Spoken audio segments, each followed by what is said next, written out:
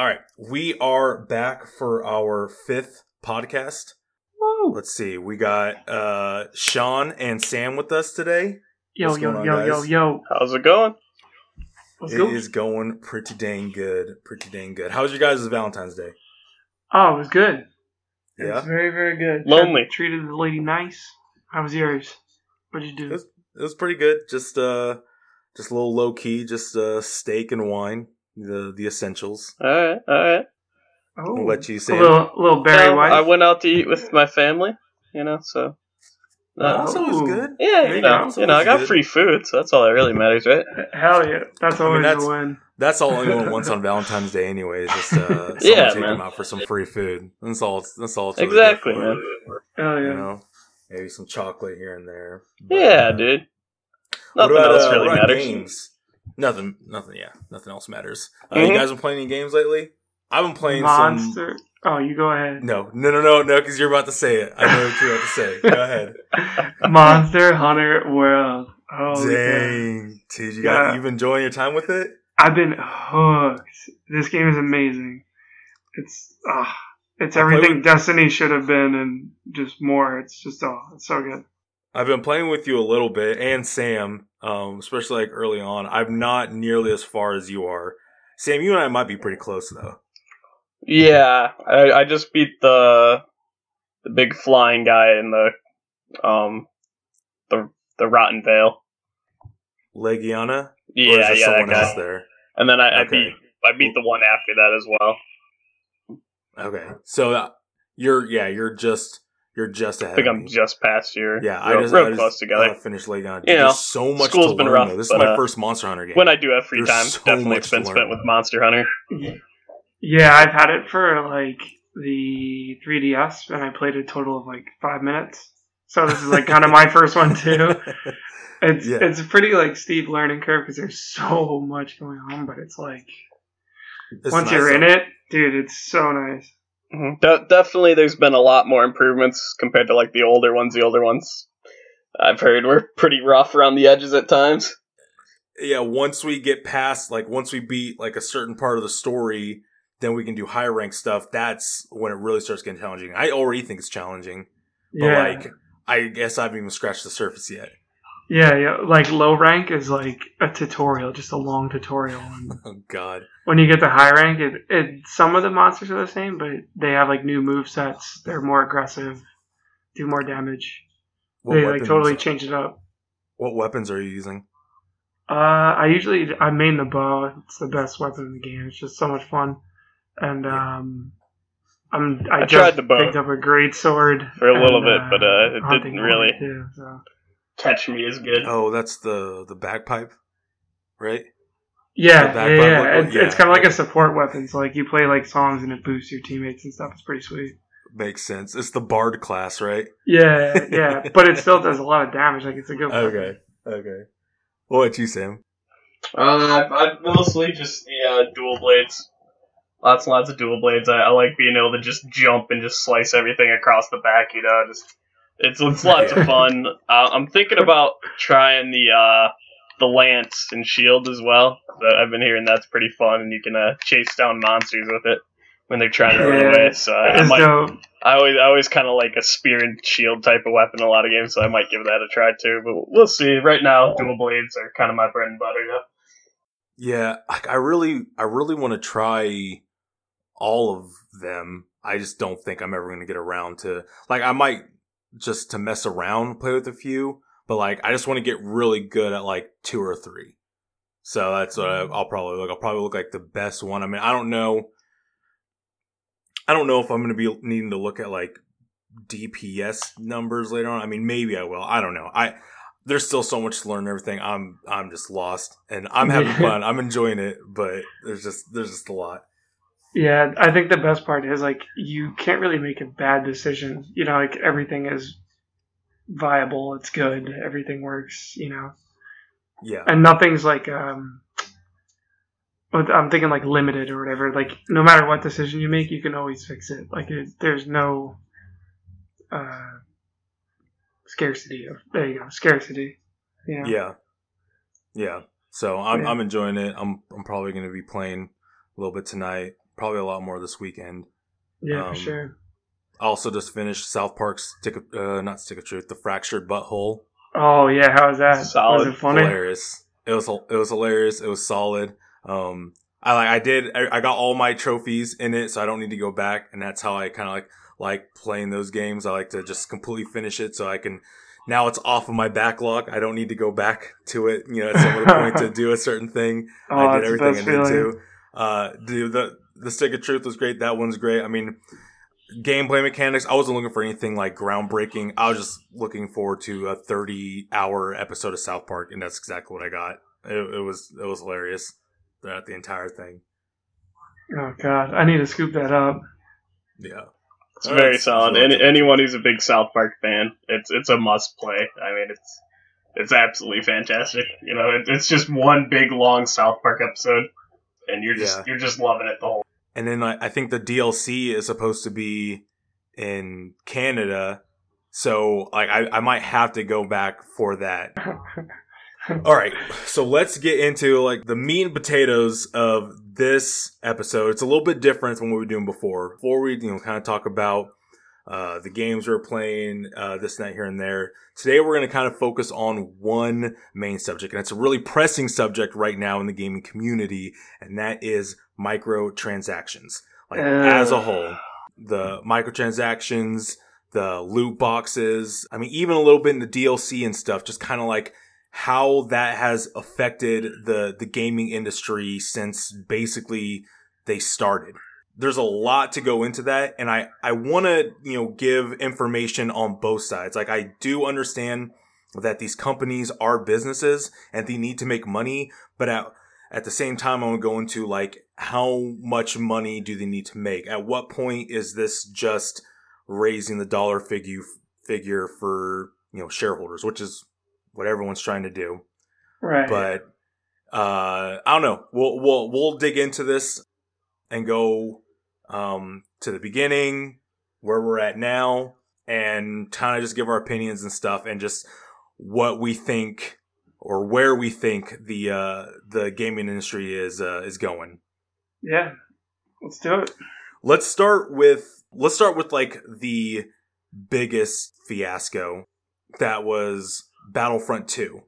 It was pretty nightmarish with everything that was going on. I haven't played the game. I never picked it up. I wasn't interested in. Absolutely refuse. Yeah. I wasn't interested in Battlefront to begin with. I mean, it looked cool, but it just wasn't my style of game. But after their whole fiasco, I wasn't gonna touch it anyway. Oh man, it's so sad because the old Battlefronts were so good. They were some of the best games ever. As a child, man, Battlefront 1 and 2, those are my favorite games of all time. I mean, I put so many hours upon hours into that.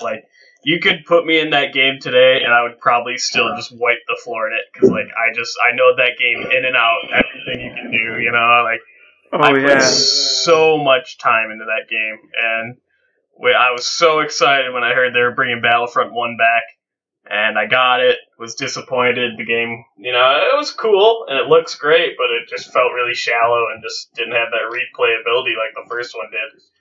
Yeah. The original. That's what makes it sting so bad. That's why it really hurts, because then, I talk to kids today, and I'm like, oh yeah, Battlefront, what an amazing game, and then they think of these games, and I'm like, oh. No, not that one. So yeah, when they were talking Battlefront 2, they were saying, oh yeah, we're gonna have a story, we're gonna have this, both the Clone Wars and, the Civil War, and you're like, all right, they're finally doing it, they're gonna do it right. But then, I could tell it was still a little EA, they didn't have Conquest, which is the best in the main mode in the original Battlefront, but for some reason they don't want to put it in because they don't want it to seem like a Battlefield clone, I don't know. And then no Galactic Conquest either, which are the two best parts of Battlefront, So, so that had me a little shaky, but then, I knew it. I didn't pre-order because I knew EA would find a way. Mm-hmm. And there it was a week before release, and everything just blew up. Microtransactions. And so the main deal with that, I believe, were the microtransactions in that game, was it loot box based? So it would be like just the random rolls on that. The thing that was so bad is your progression. A large part of progression in that game was literally tied to the loot boxes, which is insanity. Right. Yeah. So basically, it was definitely a style where you had to pay to win, which is not foreign to games, but Battlefront 2 was also a $60 game.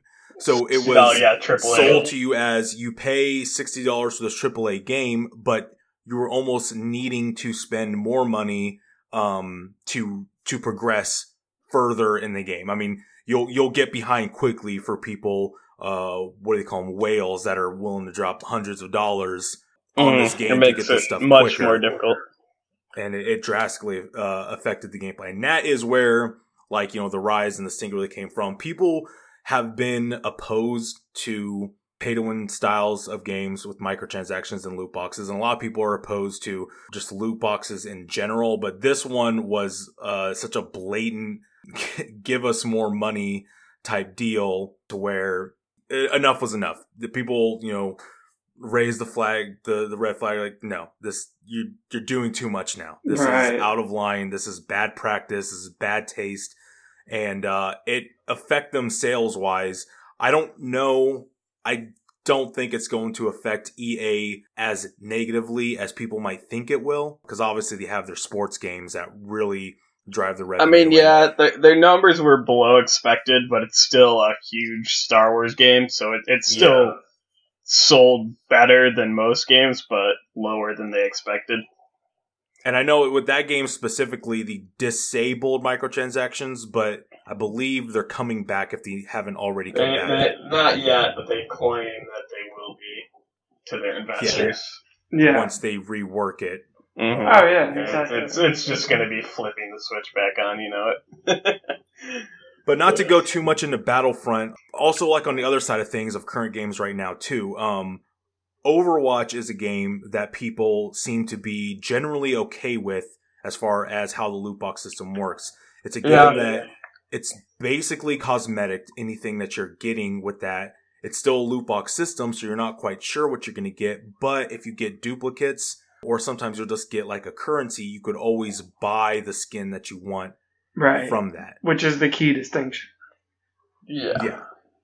So you could always buy what you want still, but it still will if you're require playing quite enough a bit. And you really want this skin, you can specifically just get it. I think that's a big difference in a lot of loot box systems is when if you don't have that ability to just buy it through, playing whatever specifically, it's only through the loot boxes, that's where it gets a lot fuzzier. Right. And then to another game that we're playing right now, there's Fortnite, which is a free-to-play game, and everything that you buy in that, it costs quite a bit. Some of the skins can cost as high as $20. I be the first to say it. I've spent $20 on a skin, but that you just pay outright. You know exactly what you're getting. There's no loot boxes. You're not buying a loot box with it to kind of maybe get something you want. You just pay the money, and this is what you get. Mm-hmm. For me personally, that's way too much for any just random skin. I mean, I get that the game's free and all, but I bought the entirety of the PvE mode for less than I paid for than you'd pay for a skin on there, which is ridiculous. Yeah. Right. I mean, I get it, it's free to play, but but people keep buying it, so what can we do, right? But see, I don't have a problem with that because it doesn't affect the gameplay. That's the big part for me. And that's kind of where Battlefront fell on its face, because you can literally buy, for an extra $20, you're buying better characters and weapons and stuff. Right. It makes it so much less fun for the people who just bought the base game and now they're already at a disadvantage. It ruins the whole point of progression when it's through a random, generator. Right. Yeah. But out of curiosity, where do you guys stand on the whole microtransactions in games? Are you okay with microtransactions to an extent, like how some of the games do it? Would you wish that you would just remove microtransactions altogether? maybe just remove loot boxes altogether? Or where do you guys draw the line? In like an ideal world. Well, maybe I'll just kind of start out with just going through my story of microtransactions and how I've kind of approached them, through my life. Probably the first one I saw, which was probably a lot for a lot of people, was Oblivion, Elder Scrolls 4. Oh, God. The classic horse armor, the stupid horse armor. I remember as a kid, I was just a dumb kid, my cousin brought it over, I was playing it with him, he let me play it for a while. I had no clue, and I saw that, I was looking at the DLCs, and I saw it, I'm like, what? Why would anyone buy that? And it ended up selling a ton, they made a good chunk of money, and that's one of the first ones. I mean, it's not the first microtransaction, but it's one of the ones that really... That was the big one. That started the whole thing. They're like, wait, people are willing to pay a lot for this meaningless item. Yeah. And, as I got older, I had friends, and I play a lot of soccer, so I get the FIFA games, and a big part of the FIFA games was Ultimate Team. And the Ultimate Team, you're just getting players from all over, buying and selling them with the in-game currency. Yeah. To, build your Ultimate Team, basically, and then you take it online and play other people or, go up against computers. But a big thing about it was you could spend real money to get packs, and it's still like that. I don't play anymore because I realized as I got older it's just gross. But you spend real money, you get these packs, and you have a random chance of getting a really good player, like an Inform player or something, and you'll see the videos of YouTubers, pulling this Inform Ronaldo or Messi, these amazing players, and, I would buy a pack and I would just get garbage, but I was a dumb kid, so I just kept buying packs, Right. And, as time went on, I started to realize, wow, this is dumb. But, for younger kids that just like soccer and that's all they play, it's like they don't know any better, And so as time went on, I got sick of that, and that's pretty much why I don't play FIFA anymore, because it just infuriated me. I hated the whole system of it, and, as my eyes kind of opened, I realized. So, as I've kind of formed my opinion from it, I'm not a fan of it, microtransactions. Yeah. I'm never really a fan of them, but I get why they're there, and I know they're probably not going to go away. I'm fine with them existing, like you said, if they're cosmetic only. I'm not a fan necessarily of the loot box system. I'd rather have some way to unlock it through a challenge or something. Like old Halo 3 or like Halo Reach, where you get the cash, and you buy whatever, and those are my two favorite, like getting gear and stuff, because for me, I like it to show off that I worked hard to get this thing, not that I just spent $20 and got it, Right. So me personally, I'm not a fan of it, but I get why it's there, and I know it's probably not going to go away. So it's just how far are they willing to take it, and that's how I feel, It seems like it's ingrained in games right now so much that we expect it. You were talking about the horse armor. Yeah. You were talking about the horse armor in Elder Scrolls, and that was the point where people were like, this is outrageous. This is too much. Yeah, they're getting too greedy. I don't remember. I don't even know if it did anything. I think it just was cosmetic. It was just cosmetic. It was horse armor. It was $1.99 for some horse armor. I remember looking at that, and I'm just like, this is stupid. Why would anyone do this? But people bought it, and Hey, I mean, Sean, were you sitting on microtransactions in games? Well, like back in the day, I used to play League of Legends a lot, and that's like the perfect example of how it should be done. Like, that's the whole game is free. The whole game is free. But, like, and I was like, oh, sweet, and it's this very is free. different when it's the free to play. Yeah. But when I was playing, I was like, oh, I'm never going to spend any money on this stupid game. Like, it's free. Like, this is great. And then, like, as I was playing, I was like, oh, I really like this character. Like, I kind of want to buy a skin. And you can just buy the skin itself. You don't have to buy 1,800 loot boxes to find it. So that was it was perfect. But also the nice part was there were certain items that they're called rune pages, and it takes a long time to grind it, which they purposely do, so that you can also buy them. So it doesn't give you an inherent advantage, but it lets you have a little bit more flexibility in how you set up your champion. So it was they did it properly, so it kind of incentivized you to purchase stuff, but you could always just grind out the time and, get the same thing. As far as AAA, $60, $70, $80, $100 games, I feel like there's no place for any kind of game-altering DLC, that kind of stuff. Yeah. I don't care if it's skins or whatever, if it doesn't affect gameplay, then... Yeah, it's real different if it's a real expansion. Yeah. Yeah. It used to be called an expansion for a reason, and now it's it's DLC. Mm-hmm. So my first time really experiencing, and it's not, I wouldn't even call it microtransactions, but let's just DLC in general. I mean, because before, I was playing games on Sega Genesis, Super Nintendo, the Nintendo 64, things like that. Whenever you bought something, it was always in the store. It was never any download. You wouldn't get stuff. I remember when there was an expansion to the Nintendo 64, there's this little thing you could remove in front, and you got this upgraded thing. It was the only way I was able to play the Donkey Kong 64. Needed the new upgraded graphics card, whatever it was, you put in that, but everything was done in store. So the first time I probably experienced any sort of DLC in general with any game was with Halo 2, and it was when they were releasing new multiplayer maps. And at the time I was like, well, this sucks because I bought this game and I didn't know if my mom was going to give me I don't know what it was, maybe $5 per map or something. Yeah. It really wasn't too bad. The maps look cool, or it might have been $10 for the 3 maps or something.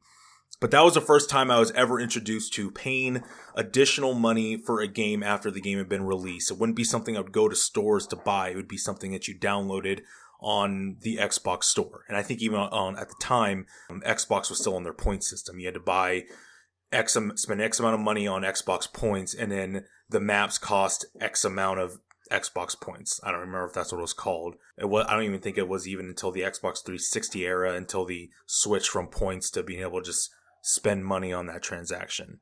And that's kind of where I first started seeing it, with the DLC. Now, as far as microtransactions go, I never really spent any money on microtransactions on console or PC games. The first time I did it was with mobile games, cell phone games. That's when they really started to come out, and I had my time on those. Clash of It Clans. might not have even been until Candy Crush that I actually spent money on a game to get extra lives or bonuses or whatever I needed for that, the little candies to move up. And that's where Candy Crush, and let me just put it this way, Candy Crush was half of Activision's microtransactions revenue for 2017, grossing $2 billion. I don't want to say Candy Crush, it's King Games. So King Games, you make other ones, but King and their microtransactions was $2 billion of revenue for Activision last year. That is insane. The mobile gaming market is ridiculous, and that's ridiculous. It's always in your hand. It's always pestering you. It's always there, just saying, "Hey, look at me." I did my time with a mobile game that I probably spent way too much time or money on, and I was Family Guy and the Quest for Stuff. I played that for a little bit. Yeah, I went really hard on that. I had to delete it, man, because I was putting too much time, and I probably put too much money into it than I should have. And yeah, it was the same thing with FIFA. I just realized this is dumb, Yeah. and then not even like a few months later, South Park came out with the Canadian Devil episode, with the Terrence and Phillip game, which was pretty much directly making fun of that, So I'm like, oh man, yeah. Yeah. It's, so most of the mobile games that came out were free, and now it was like where they get you. It was always free to download, and there'd be additional stuff to buy. I'm gonna have to find out where I got this information and everything. I don't know what the source is on this, but I was reading something where they're talking about a free-to-play game should be made with the intentions that 98% of the people aren't going to spend a dime on that game, but you're going to make your money from the 2%, the whales that will spend the money on that game. Right. Mm-hmm. And what's happened and it's changed is that, at one point it said, all right, well, they're saying 98% isn't going to do it. Let's like, instead of, trying to reach 2%, let's try and get 3% of people to spend money on the game. It's kind of like something we have, like the power of 1%. Let's just get that 1%. How much more revenue will we get? Exactly. And then it's the following year, and it's another 1%, another 1%. And now this 98% that was originally there, now it's 90% of the people aren't going to spend money on the game and 10% will. Well, in order to do that or to achieve that, you have to be more aggressive in the tactics that you're using to get people to want to spend more money. Right. And I feel like that is the trend that they're going now. And now the norm isn't 98%. And I don't know when that was said, but it can't be. Not the way they're treating microtransactions, especially in free-to-play games. It's no longer the 2%, it's now the 10%, and if not higher for other games. Well, and I think and a lot of these mobile gamers are, not people who play on consoles or PCs, the real big games. They're just, your mom or like every regular person. Yeah. And what's $1, Yeah. Right. And then 10 more times. 10 more times. I think that's the official slogan of you're mobile buying, games. Then you're, because you see those ridiculous options like the spend $300 for 15,000, gold or diamonds or whatever, It's like, who would ever do that? But there's a reason it's there, because there are crazies who are obviously buying the $200 package for however many gems or whatever it is in that game, Oh, God. And the mobile market of games really hasn't been around that long. I mean, I'm not going to say that Apple's the first with the smartphone technology, but I mean it's relatively young compared to relatively young. Yeah. I mean, within the last 10 years, other type of media, it's relatively young, and So, I mean, since the mobile market has really escalated and it's only growing, it's only getting bigger. I mean, there's no one out there that doesn't play games anymore. Not really. They play games in some fashion. It might not be on console, might not be on PC, but almost everyone out there is playing some sort of game on their phone. And so they're exposed to microtransactions all the time. And with the success that these companies are seeing with microtransaction, it's become now, it has transitioned into console games where it's like, we're spending millions and millions of dollars to develop these games. Let's, if we're going to spend that much money and stuff, let's, we want to get those initial sales, but we also want to get that extra revenue on the back end. I mean, you probably know more about this, Sam, Grand Theft Auto 5, the GTA Online.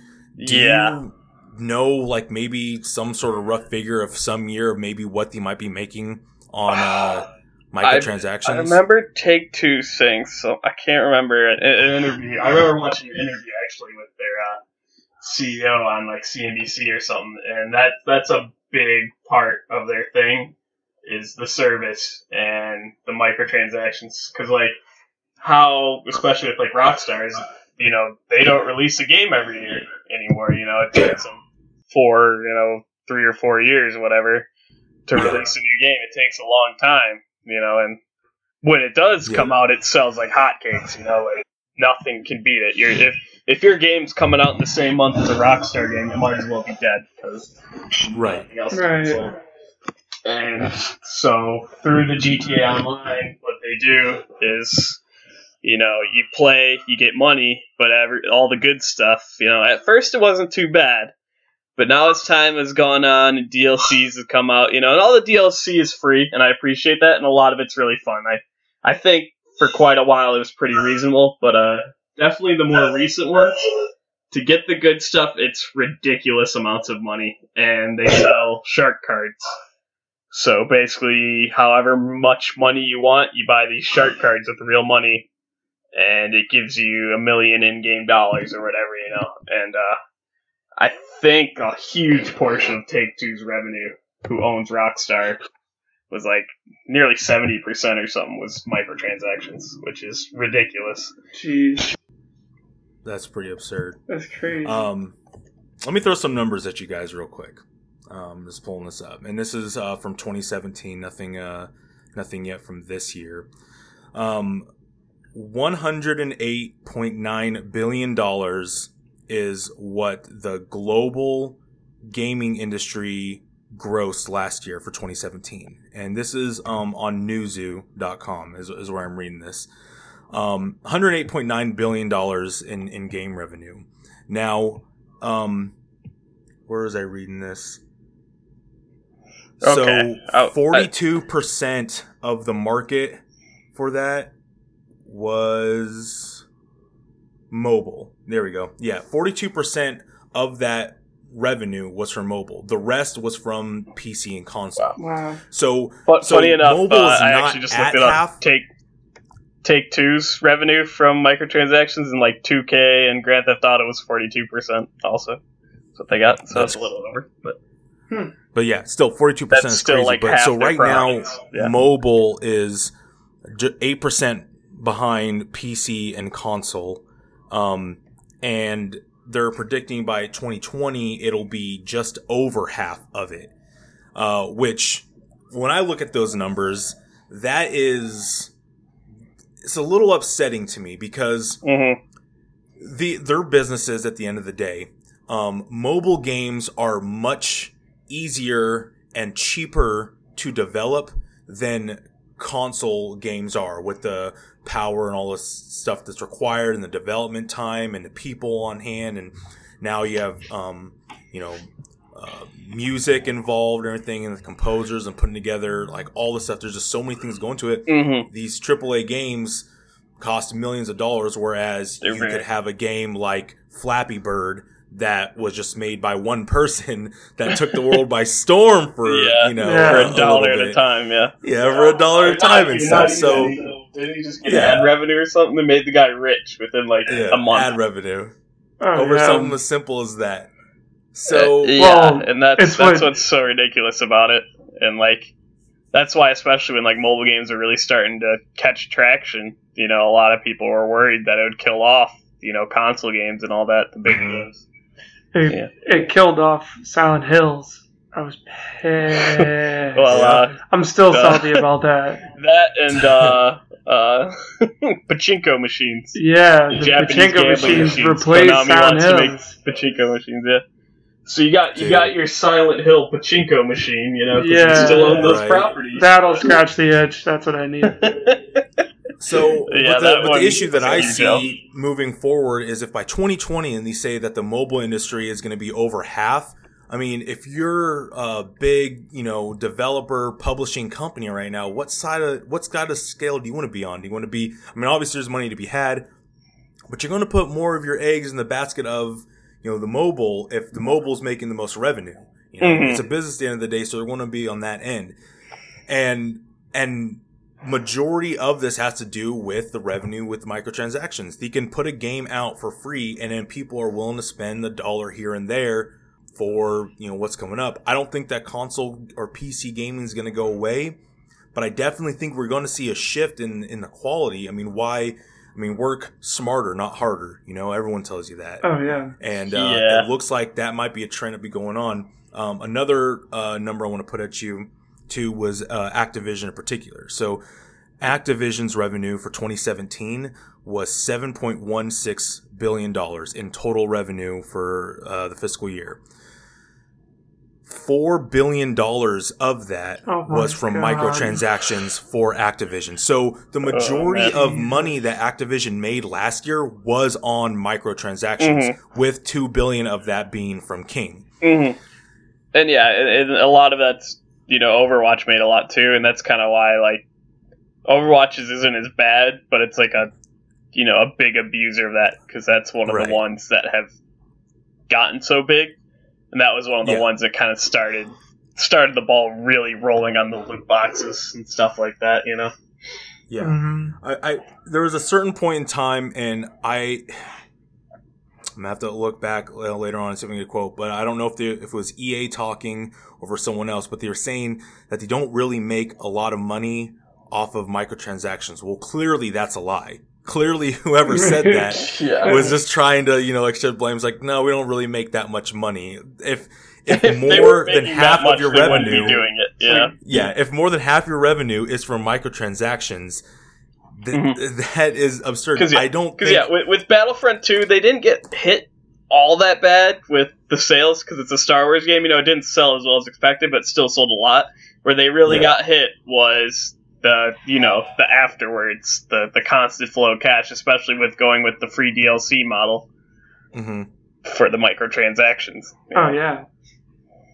Plus, this is all, like, the whipped cream topping on all of it for the developers and stuff, because it's like, most of them are pretty much the same assets. You don't need anything besides just tweaking some numbers and the colors, Yeah. Now, with this number, I'd have to do more look into it, but I'm assuming that it also includes Blizzard, because it's Activision Blizzard. So, part of that, you have Overwatch, but you also have to look at World of Warcraft, which is monthly income, per the subscribers coming in as well. COD brings in play, and Call of Duty. And Destiny is in there as well. So it's a part of that. I'm not entirely sure what they're used to seeing, because obviously microtransactions is new enough that you can go back 5 years and microtransactions is not even, $100,000 of their total revenue for the year. Right. It's just, it's so new. I'm curious, and I'll just have to look back another day, maybe just make a statement on that number. But I'm curious, is Blizzard just now doubling the revenue? Has it really gone up that much? Were they typically a $3 billion, $4 billion a year company, and then microtransactions just doubled that, or did they double down on the games coming out each year? I feel like Activision's been pretty consistent on timelines for their games. Call of Duty has been consistent each year. Yeah. You know what I'm curious about? How is microtransactions gonna interact with the whole subscription service kind of style? That's the next step, especially companies like Ubisoft, Take-Two, and all that. The big ones. It's games as a service. That's what they want. That's what they're pushing towards now, and that's kind of an issue because. Yeah, that would kill my incentive to buy a microtransaction if, I don't actually own the game, or whatever. Yeah. Exactly, and that's kind of the whole the games as a service type thing is going, where, the game will be a relatively low entry point, and then you'll spend money other ways on microtransactions in the game. Mm-hmm. The one thing I definitely see going on, so...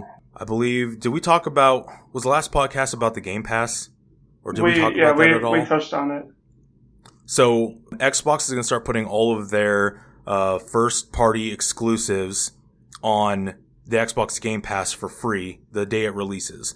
And it's a way to push, that $10 a month you pay and you get all this library of games. Some games you'd probably never touch, any other way. You probably wouldn't buy that game, but now that it's there, you're opening up the market to X millions amount of more players, and it's just going to keep growing depending on what kind of titles are on there. Kind of like with Netflix. Netflix is a service base. You spend $10 a month and you get all these movies, and now it's 10% of the internet or something that they're saying. Yeah, it's something unheard of.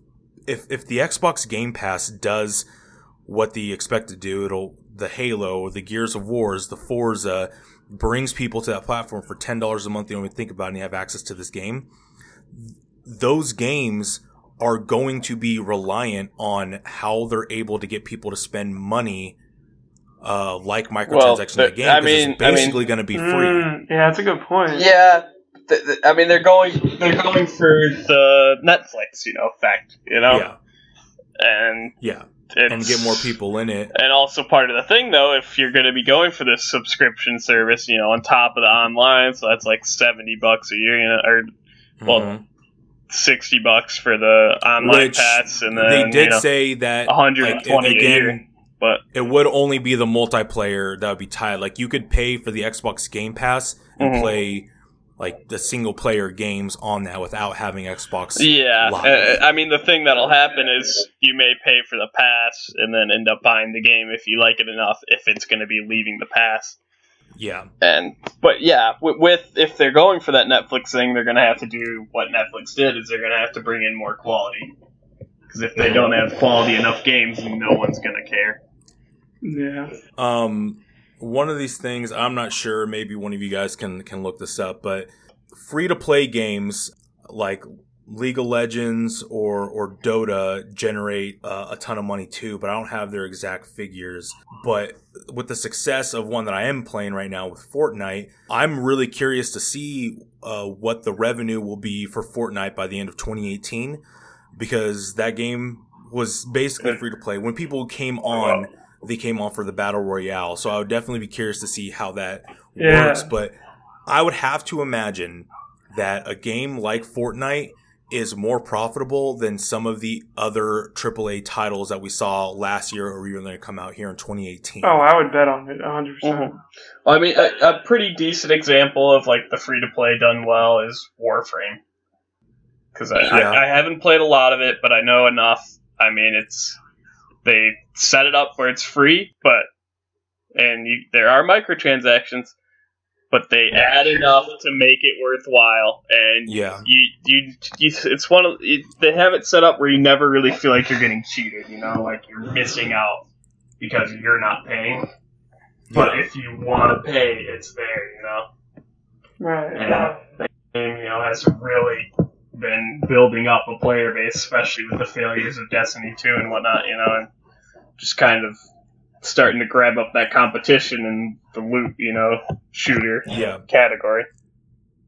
So, one of the things people have talked about, like microtransactions, I know loot boxes in particular might get toned down a little bit with the regulations. I know in Hawaii, they're trying to propose a bill to kind of remove loot boxes, which if it passed in Hawaii, the only thing I can see happening for like the immediate fix would be to stop selling games in Hawaii. It would have to be something that would have to like California. It's a lot of things all over the place, not just the US, different countries, there's foreign countries.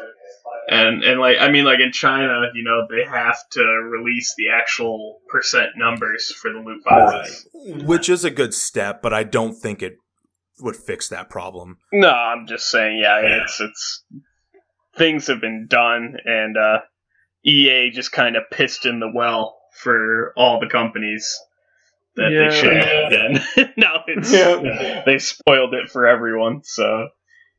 I don't know if anything will happen, but I think there will be more pressure on ESRB, because they describe it should be a adult only game if it has gambling, and these loot boxes, it seems harmless, but they are gambling. You're gambling for something in game with real money. It's I don't care if you're playing cards or whatever, like just because it's not playing cards or it's a slot machine game online or something, like, it's gambling. You're gambling for something you want. And... Oh, yeah. that's all it is, but because ESRB is run, and lobbied by all the big companies, of course they're going to say, oh, we don't think loot boxes count as gambling, but, as they're getting pressure. I'm curious to see where that will go in particular. One of the things that was brought up, and I know the answer now, but before, I was curious if this would ever be a thing. I remember back Nintendo 64 when games were around $50 then, and then there's a price hike a little bit up to $55, and then I think towards the end of Nintendo 64 cycle, especially moving to like the Xbox, PlayStation 2 era, games started to become $60, and $60 has been the norm for a long time now, that's the problem. 15 years. Do you think that raising the price again, if it meant cutting back on microtransactions or loot box, would be a good solution? I'd be fine with it, but I don't think it would work. So I don't think people are willing to pay. I mean, there are people willing to pay more, but I don't know. That's the problem. That at the current price point, some of these more expensive games that have these ridiculous graphics and stuff that they feel like they have to have in there to compete. For me, it doesn't matter too much, but for a lot of people, if the game doesn't look nice enough for them, they won't buy it. So they're spending so much on this stuff that they aren't really making their money back on the initial sales alone, Mm-hmm. And that's where it kind of becomes difficult.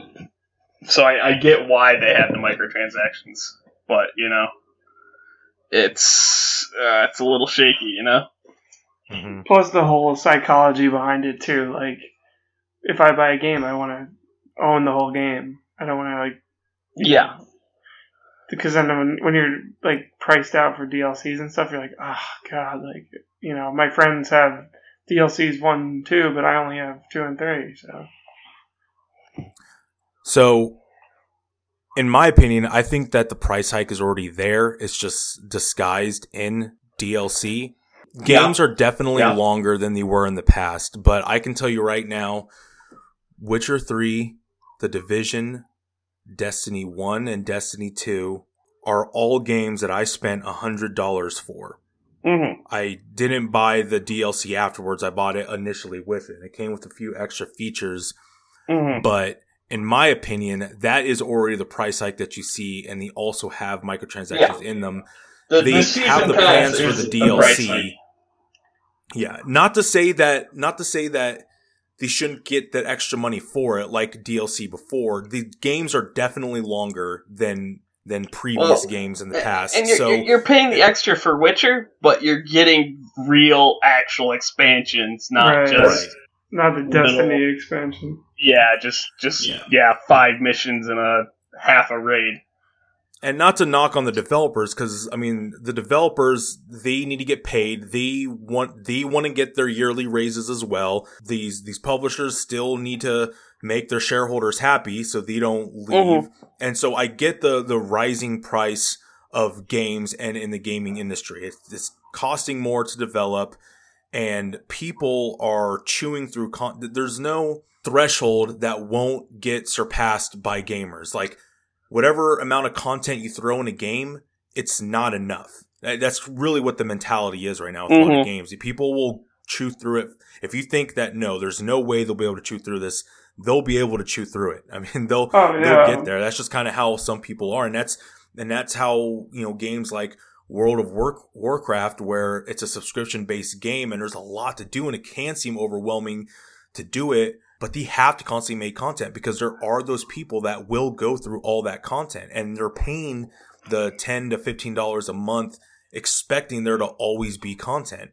And it drives the developers to want to create more content, because if they start losing their subscribers, that's when games die. The free-to-play models, you kind of go with the expectation that one day it's going to cost more to develop that game than it will for the people that are still playing it. And so, these free-to-play games will eventually go. Fortnite eventually will go away. It just, that model cannot sustain forever.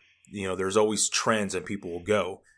It's a tough call. Like, when you look at it from all points of view, it's a really tough call. Like, it gets murky real fast, man. Yeah. Are they charging us too much, or are they trying to secure job security for their employees, because I mean, you have to look out for the employees too. I mean, if John and Alex are working there and even working there, and they plan to work at XYZ publisher till they retire, they're going to want to have raises. They're not going to want to be stuck at what they start off at, when they were hired back in 2000.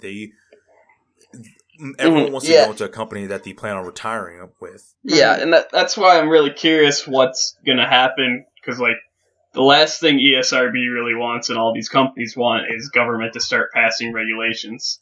Because, I mean, that's part of the reason ESRB exists in the first place, is because they wanted to start regulating and, making sure what was what, because, this game's too violent or whatever. So that's why ESRB came along, to set a guideline so people knew, this game's rated T, E for everyone, mature.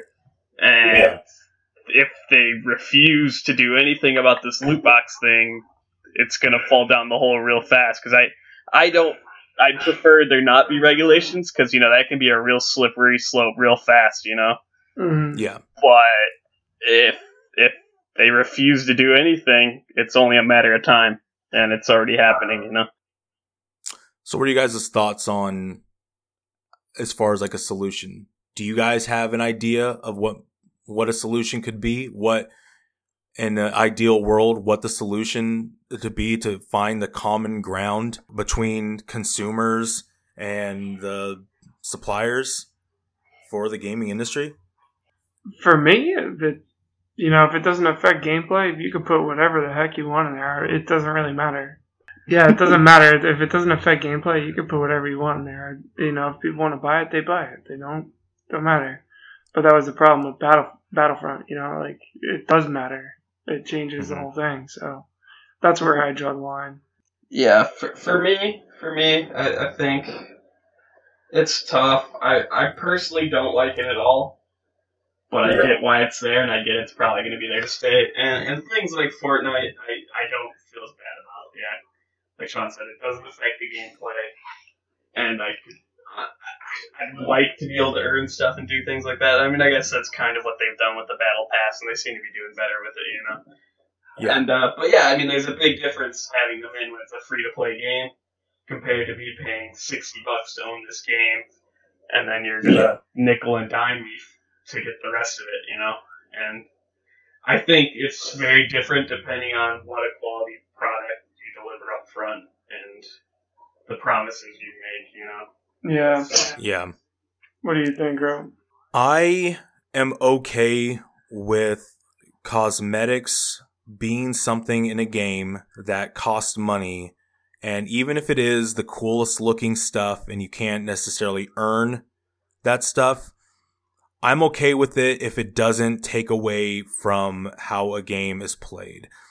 One of the things that I don't want to happen is to see the mobile industry take a commanding lead in the gaming industry as far as revenue, because if that's the case, then you're definitely going to see a decline. One thing I would almost encourage these companies to do as far as microtransactions in games is make whatever, I don't like loot boxes, but whatever it is that you are selling as a microtransaction, make them cheap. Make it $1 and keep it at $1 or something, because people won't blink at $1. They see that in mobile games. They don't blink at $1. But when we start getting higher, they won't spend as much. And then the question becomes well, how can we be more aggressive to get these people to spend more money? They won't have to if it's cheap. They won't blink on that stuff. Or like skins. Like I said, loot boxes are things that it's kind of grimy in the way it is. I don't like the chances, but that's what's moving the mobile industry. I would want them to find a common ground between the mobile market and and maybe appease to the console market in a way so that we're still getting quality games, but they're also making their money and it's not interfering with the gameplay as far as, that person must have spent $100. That's why he's beating me. Right. Because I don't think they're going anywhere. Definitely. So if I feel like it's taking away from my experience, it shouldn't be in there. Yeah. Because, I mean, I can tell you one thing right now. I don't want 10 years down the road, the console games I'm playing is Candy Crush on a big screen. I don't want that. I want them to keep making these great games of the art. Capcom just knocked it out of the park with Monster Hunter World. I want to keep seeing games like that. Mm-hmm. We need to not say, oh, this game has microtransactions, like spit on it, get it out of my sight, because, as we start pushing games away on the console and PC side, the mobile market's going to keep catching up, because again, someone's going to be like, I need more lives on Candy Crush. Let me just get this real quick and get these extra lives to continue, and they'll continue to make more money. And as a business side, I just do not want them to focus primarily on mobile as opposed to console gaming, because that's not my scene. Console, PC gaming, that's my scene. Those are the games that I like, and those are the games I want to continue. Oh yeah. So at that point, whatever we need to do to keep the smarts and the creativity on that side of the market, I mean, you can put some over on mobile, but keep doing what they're doing. Last year, killed it with games. We had amazing games last year. It was one of the best in a long time. 2018 is looking great as well. So I just hope they keep knocking it out of the park and we find some sort of common ground. I think loot boxes aren't the answer. I think they're too aggressive, and I think people are right. I think it does promote gambling, but hopefully we can kind of find a median there to make things great. Oh yeah. I don't have much more, at least on the microtransactions on things. I'm curious to see how things shape out. Yeah, but definitely. It's definitely an interesting time for gaming. I don't like it, but it's obvious it's here to stay. There's not much we can do about it, and I mean, the only way we're gonna regulate it and keep it where the gamers are still winning is with your wallet, and it's a question of if I think that's why Battlefront 2's failure was such a big deal. Because that was the first time where people really actually started deciding with their wallets and saying, hey, this is bull, Yeah. But, you still have a ton of people who are just like, oh, look, Star Wars. I like Star Wars. I play games occasionally and jump right in. It's not a very, there's a very select hardcore group that are actually following what's going on. Yeah. And knowing. So it's a question of if we can get everyone, including the casual people, to really pay with, look with their wallets. Otherwise, it's never going to go away. I agree, guys. So one of the things that we're going to try and do moving forward, I still want to do just kind of a discussion what games we're playing, probably add a few more things into the mix. We are periodically going to be coming out with other episodes similar to this that really dig in deep on certain issues in the gaming industry. I like this a lot. I think this worked pretty well. It's kind of fun. As much as we play games and as much as we like games, I also want to at least a little bit, let's give some information that maybe you didn't know about it, or maybe give you another perspective of how to look at these decisions and why these decisions are made. Because obviously there's people much smarter than me that are making these decisions on their end for their company. Right. And, I like to have a little bit of insight of why they make those decisions. Sometimes they work, sometimes they fail. But I want to have more episodes like this. I think this one worked out really well. Oh, yeah. And so hopefully we can do more like this in the future. But anyway, again, thanks you guys for listening. This will be on Apple iTunes and SoundCloud, maybe on YouTube. We're still working that out. Again, we're still new. We're still trying to get our bearings, but we are definitely getting a little bit better with each podcast. Yeah, I feel like I think this format was pretty good. I felt like we were getting a lot more help to stay on track, and we had a good central tie. I feel like it helps us get a lot deeper into the things, really sink our teeth into it. Yeah. Instead of just kind of flowing all over the place. I will also put the link to, all the outlets to get it, as well as an email. If you guys have criticism, should link up the Discord too. See if anyone wants to hop in. Or the Discord, all that stuff. We'll put all the information in there. Let us know, because again, we're just a few guys that love games and are just coming together each month and putting together a podcast and everything just because it's something we love to do. Yeah, if you're looking to play with any of us, might as well plug our gamer tags. I'll plug those in there as well. I'm Sam, S-Benny, S-B-E-N-E-Y. I'm on Xbox, PlayStation, Switch, just about anything. Feel free to add me. Yeah. I'm Nathan. You can find me Growth Simulator on Xbox. I'm not on PlayStation, and I do not know what my gamer tag is on Switch. So I'm usually on Xbox, so you can catch me there. Yeah, and I'm Sean. You can catch me at Budhole, B-U-D-D, space W-H-O-L-E. Budhole. Rest in peace, Dr. Peanuts. I know. I always have the best ones. I'm pissed. That was a great one. Dr. Peanuts. What was it after that?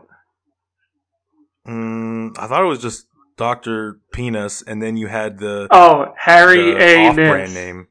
Harry Anus, yeah. Yes, I forgot about that one. That's right. And then he got you again. It was messed up. I'm pissed.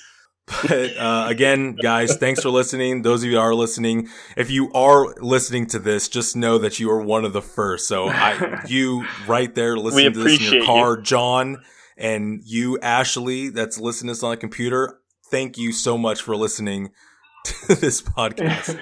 I'm just throwing names out there, but it'll make them look if they happen to listen to it. One day, right? One of them will look. Be like, hey, that's me. They care.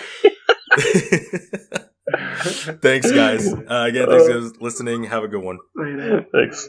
Peace.